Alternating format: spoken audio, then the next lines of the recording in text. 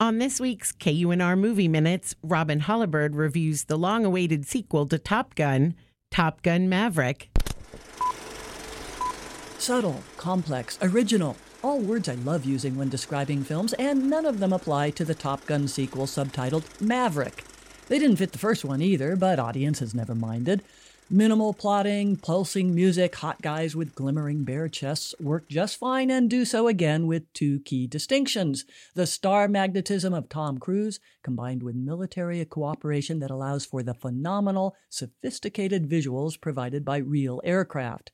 Decades down the line since the first Top Gun, cruise control still means insistence in going the distance for stunts and effects.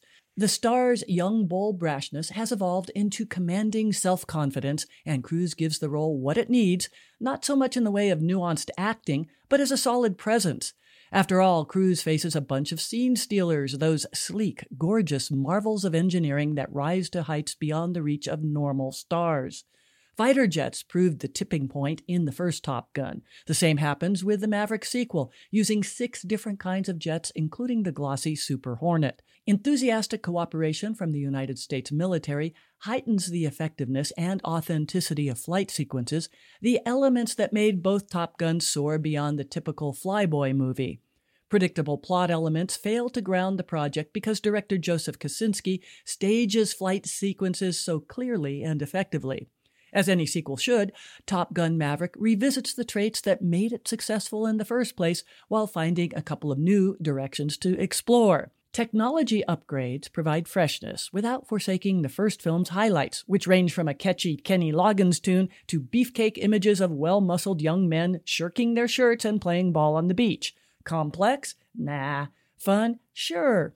As a note for listeners in the Reno-Tahoe region, Top Gun Maverick shares another link with the first film. It never mentions Nevada, but producers filmed in the state's Naval Air Station at Fallon.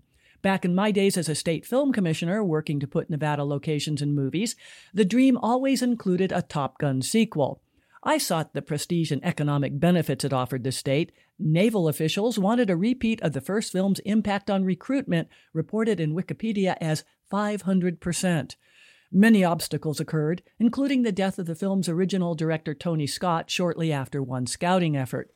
But just like the character Maverick, who defies every effort to ground him, Top Gun plays the Phoenix game by rising from the ashes in glittery form. For KUNR, I'm Robin Hollibird. Robin Hollibird is KUNR's entertainment reviewer, author, and former film commissioner for the Nevada Film Office. You can hear all her reviews at KUNR.org.